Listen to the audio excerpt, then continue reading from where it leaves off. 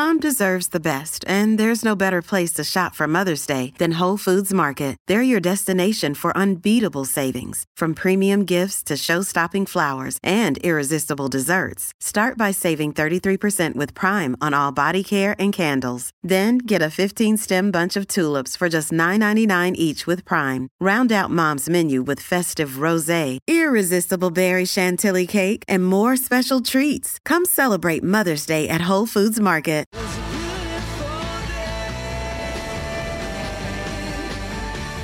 The award-winning 7-seat Kia Sorento, Kia's large SUV, available now at your nearest Kia dealer. This is Sports Day.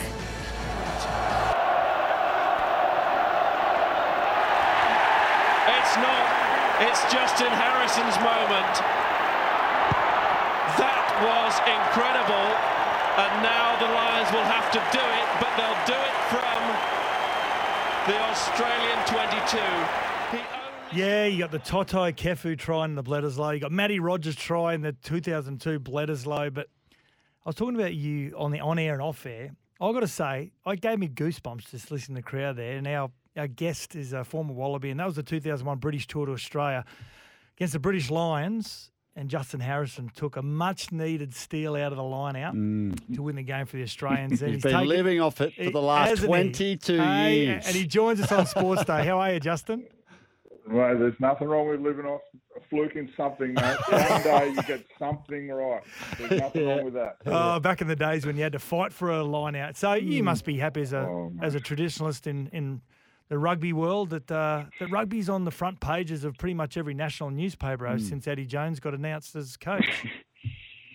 Yeah, look, there's certainly a bit of burley in the water, isn't there? Beaver Eddie Jones has come back, and you know he's a parochial, passionate character of rugby. He's everything that Australia probably wants to see in their national coach: a hardworking, knowledgeable, very, very, very loyal players coach. You know, Matty Rogers, the bloke sitting across from me in the studio, there will attest to that. He'll run a block line for a player anytime. He needs to protect them, and he builds loyalty. He knows what he's talking about, you know. So look, it's an energising moment. The capacity that we have to launch into the next tentpole events, you know, starting with French World Cup, and even before that, you know, TRC and a Bledisloe to try and wrestle off the Kiwis. You know, there's excitement and anticipation. Good, mate. Hang on a sec. Wait a sec. You called him Goog. Now. Yeah. Justin, I've never called him Justin. Hang on a minute. Can we find out why the nickname Goog? Well, let me preface it with you don't get to choose your nicknames, right, lads? So I certainly didn't throw the hand up for it. But look, when I first arrived on the scene as a 6'7", 19-year-old, 97-kilo praying mantis. I knew I had to sort of make myself known to a few people, so I was a little bit presumptuous and a bit punchy, a bit of a bad egg I was apparently. So they called me Googie the Bad Egg. Yeah, right. Right from day one when I arrived in Canberra back in 1994. Nice. So, mate, there you go. You worked. I mean, you played under Beaver at the Brumbies. So Beaver is Eddie Jones. Eddie Jones, sorry. You know, obviously, we had him for 5 years at the Wallabies together. Yeah. Mate, what do you think he's going to bring to this squad that they're missing? Mate, there's a multitude of things. I think that what he does do is provoke excellence in people. He's very good at cutting away the clear and obvious distractions that are available to professional athletes, and when you're in the cauldron of sport, unpredictability and all sorts of things that either drive you forward into a mistake or you get distracted and you show up on game day not prepared. He's very good at, sitting you down, getting you to understand the one or two things, maybe three. If you're as good as, Matt Rogers back in the day, he'll give you three things that he wants you to be world class at. And get rid of the rest. And he'll know all about every player already, having never met them really. He'll watch tapes. He'll see how they warm up. He'll just find trigger points. And he's one of the very few people that I've come across that has the capacity to motivate, intimidate, congratulate, and be a good mate, all in the same room, with you. So it's a very, very good skill. He's fierce when he needs to be. He provokes reaction. And if you rise to the occasion and give him just some of the ingredients that he can see in you, then he'll be loyal to you for a long, long time. And that's a really powerful attachment. And I think most coaches who are successful in regimes that have had lasting success, when you speak to some of those players having come out of that experience, they talk about the connection and what the coach did for them personally and the what's in it for me story, and rarely talk about holding cups or big championship victories. They talk about the connection with the coach and how they felt loyalty and honesty and were provoked to be a better version of themselves. That's what Eddie Jones does. Yeah, mate, that's really well put. You bang on. You bang on with it. Mate, he's just picked his first 33-man squad to get together. Mate, there's a few notable omissions. Tate McDermott, James O'Connor, a bit of a mainstay of the squad for many years. And 6 debutants. I mean, young Max Jorgensen. We've been struggling against the New Zealand sides. Is this a changing of the guard? Are we trying to get some fresh blood into this squad? Obviously, the Joseph Suoli'i signing is big for rugby, but it's not happening for 18 more months. What's he trying to do here with this squad, Goog? Oh, a couple of things, mate. I think he's putting some people on notice that mediocrity is not acceptable. Some people who have developed regimes where they're sort of not provoking excellence in them every time they take the field and every environment they're in, whether they're down by 40 or up by 40, they're the same person that's remaining in the fight. Yep. I think that he's also got an eye on, we also know that this is not the final squad, right? There's going to be some sliding changes here and some Tetris happening, through injury or whatever. But I think that he's rewarding. He would have had conversations with every player. He would have told them already 2 or 3 things that he wants to see them doing on the dirt, putting on the field, or hearing about in the change rooms, or just watching the way they arrive at the game and carry themselves under pressure. He would have seen that in this squad already. And the others that aren't in the squad will know exactly how far off and what they have to work on to get there. But to your point, changing of the guard, with every new regime, which Eddie Jones is now a new regime, comes change. And change, is welcomed, and change either challenges you to provoke excellence, or you accept it and you continue to slide. So I think that there's some players there that would rightly think they were entitled to be in the squad, and they probably played and started in Super Rugby campaigns and felt that they were probably doing enough. He's probably just giving them a gentle reminder that there needs to be some more from them, and will give them a chance to change his mind. Players can play themselves out of squads just as well as playing them in. Yep. And now, Justin, as one of the union traditionalists, and I'm sure you speak to a lot of fans and current players that are playing that have been in the systems for a while.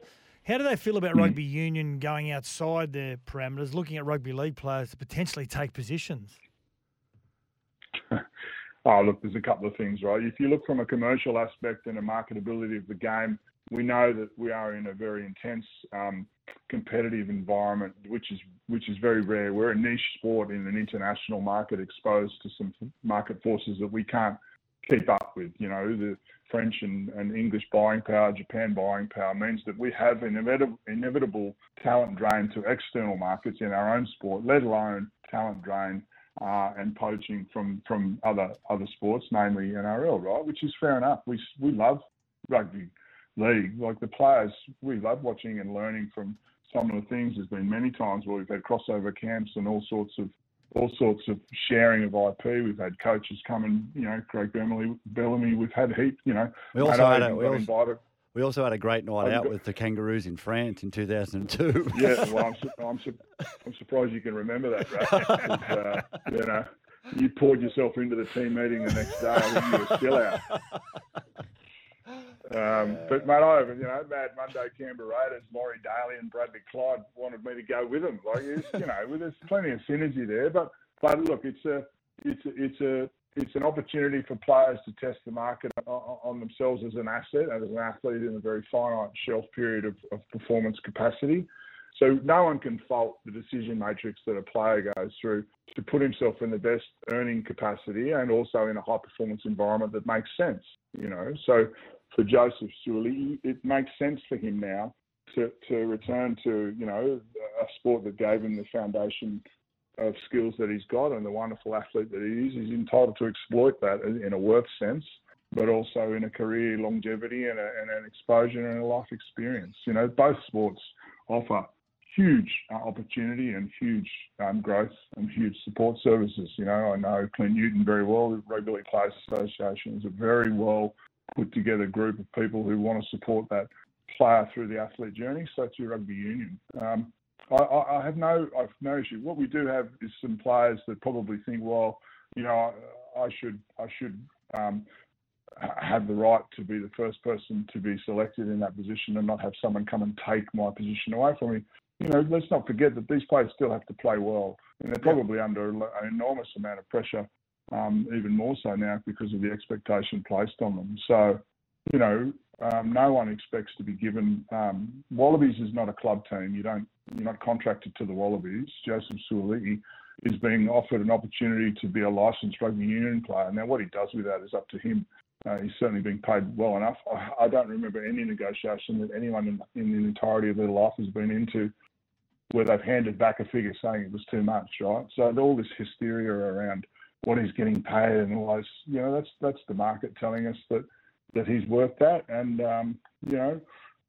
I think it's to be celebrated, knowing what we know about the life of an athlete and the frailty and the insecurity and the instability, the subject to, injury, one person's choice. Some coaches offer you go to the wrong club, or you have bad luck, or, all sorts of things that are out of your control. The one thing you can control is your decision matrix and able to leverage a market that wants you. So I think it's a great environment to be part of.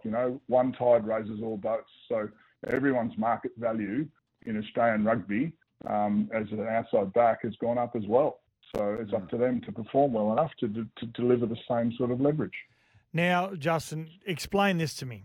Okay, Super Rugby, which I love watching, and I'm a huge Brad Thorne fan. I want the Reds to do very, very well every year. And why? Why are we resting Wallaby players at Super Rugby level? Yeah. I'll just make comment on this. I did mention I thought Rupert would have had a say in this. That's the Rugby Union Players Association. But I understand they had no say in this, which no. Yeah, Justin, can you just explain, because we did have a discussion about this. Surely there's better ways to rest players than to take them out of the games that people want to watch. Yeah, it's an interesting one because we know that part of the high performance cycle of an athlete, your cumulative fatigue and the management of an athlete through that timeline of performance, especially in a World Cup year, very important. You would think that you're preparing 18 months out from a World Cup cycle, not the season that lands before it. And we weren't really given a meaningful opportunity to contribute. I'm not saying we would have come up with anything particularly different, but it is an interesting conundrum that your star players are there for, and your most valuable commercial asset, you want them on the field as much as possible. And I wonder if there's another way of releasing that fatigue danger and injury danger through the week. Monday, Friday is where you knock out most of your danger areas when you're training in unrestricted games and contact sessions are a little bit out of control. You got the Tuesday warrior coupled with the bloke that wants to get picked with the athlete that takes the field, and your coaches are the gatekeepers of the players' time to that week.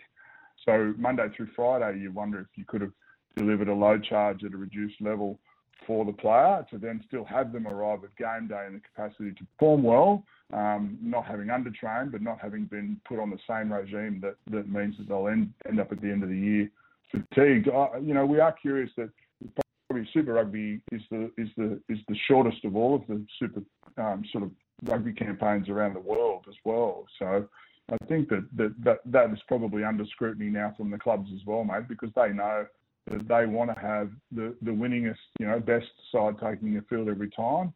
We saw what happened with the Brumbies go over to the Crusaders. We are seeing, open discussions now around some of the players that are still yet to be rested. No more than 5 consecutive games to be played back to back. So it is an interesting one, mate. And I suppose if you take a problem-solving lens to the table and include all of the stakeholders, including the players, you wonder, if the players had a voice in that, there would have been another way Yeah. to devise a solution. Because, mate, as you know, if the player's involved in the solution, sometimes you presume that you're acting on behalf of the player and you're presenting a voice. When if you actually ask them, it could be completely different, and you arrive at a solution which is far more agreeable to everything, which bridges the gap between the commercial frailty of the sport, the performance metrics that we want in Super Rugby. We want Super Rugby to be the best competition in the world again. We also want the Wallabies to go through to the final and win the final in the World Cup with the best team possible. Yeah. Yeah, well, it's certainly a comprehensive answer, mate. I've got a question for you from one of our listeners. They've just texted in, and he says, "Oh yeah, of course I have." I literally have. His name's Bolo. His name's Bolo. He says, "Justin, please, I'm a fellow proud member of the Tight Five and wore number 4 with pride. Your thoughts when you've pulled your head out of the scrum that we've won, only to find a pretty boy in the back line, like Matt, spills it, and you have to run back 20 metres to help out the back line. Also, who was the ugliest unit you came up against?" Well, let me correct some of his text language. I don't know if he's seen you up close and personal, Matt Rogers, but I would not describe you as a pretty boy. True. Mate, Thanks, you mate. pick your nose, you have to scratch your left earlobe. Your nose is spread across your face more than Vegemite. I've had it fixed, good. I've had it fixed. Yeah, well, mate, you didn't pay the whole bill because they didn't fix it. Well, mate, you remember? I don't know if you were on tour with us that time. They did a world top 10 ugliest rugby players one time it was a Welsh Rugby Union magazine, and they had a top 10 world ugliest, and Neil Jenkins was the top. Remember the blood nut from Wales, number 10, the Reddit? Yeah, it was dope. And you know who came in the top 10? One of them was Phil Waugh. Oh, mate, the White Hawk. Remember the White Hawk. We used to sing this song, UGLY, you ain't got no alibi. And that was on the bus. So, but he's a good, listen, he's all right. No one can be worse than what's looking back at me, Bolo. Yeah. Good. So, Justin Harrison, we could sit and talk about the rugby union, which is a great insight as we head into a World Cup. And you're far too smart for this show. I know that. So we thank you for taking the time out to explain what is an exciting time for rugby at the moment. Yeah, it is. Good on you, mate. Anytime. It's great to be talking rugby to you, and well done for your show. Thanks very much. Good stuff. Mate. Justin Harrison, former Wallaby and CEO of the Rugby Unionist Players Association. Coming up next, That's Ridiculous. The award-winning 7-seat Kia Sorrento, Kia's large SUV, available now at your nearest Kia dealer. This is Sports Day. We'll be back soon.